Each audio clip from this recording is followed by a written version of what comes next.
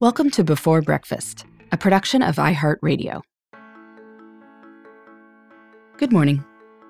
This is Laura. Welcome to the Before Breakfast podcast. Today's tip is to make time-centric decisions. It's easy to undervalue time in our choices, but since time is the ultimate limited resource, we want to honor its value as much as possible.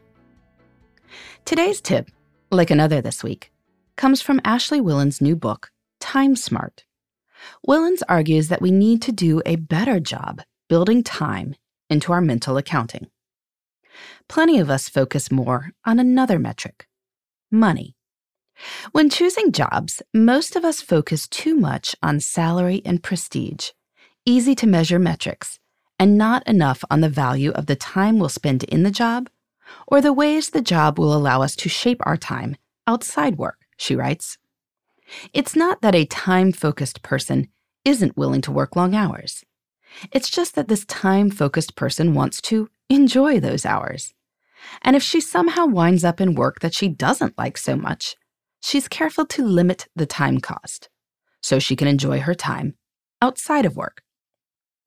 Willens notes that people also make lousy time decisions about where they live.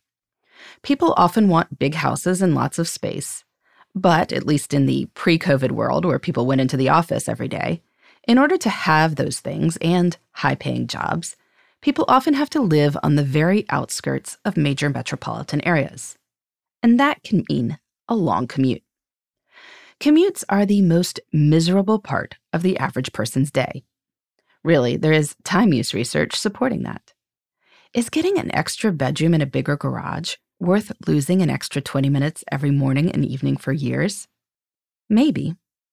Sometimes we have to take factors like school districts and our spouse's jobs into consideration. And who knows, maybe we'll get the opportunity to work from home long term. But on the margin, we might get used to a smaller house, but a commute will be misery over and over again. I think there's something to this, and I also know that it's easy to undervalue time. I write about time, and even so, I sometimes find it hard to make time-centric decisions. I've taken on projects I wasn't so excited about because the pay seemed decent. I have flown at inconvenient times because the tickets cost less. I have stayed inside on nice days out of a vague sense that I was behind on email. Sometimes it makes sense, but we can make more money. We can never make more time.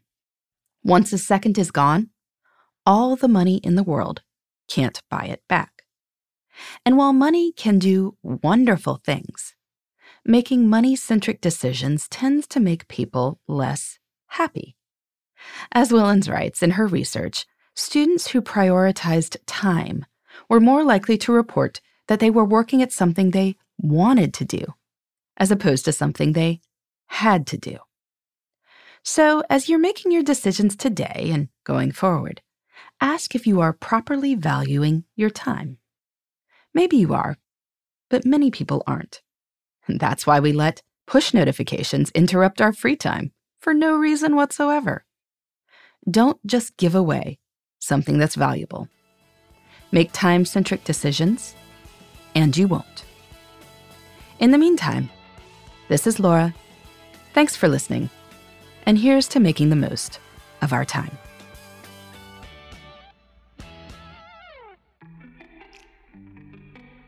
Hey, everybody. I'd love to hear from you. You can send me your tips, your questions, or anything else. Just connect with me on Twitter, Facebook, and Instagram at Before Breakfast Pod. That's BE, the number 4, then breakfast, POD. You can also shoot me an email at beforebreakfastpodcast@iheartmedia.com. That Before Breakfast is spelled out with all the letters. Thanks so much. I look forward to staying in touch.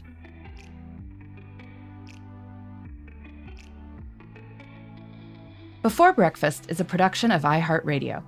For more podcasts from iHeartRadio, visit the iHeartRadio app, Apple Podcasts, or wherever you listen to your favorite shows.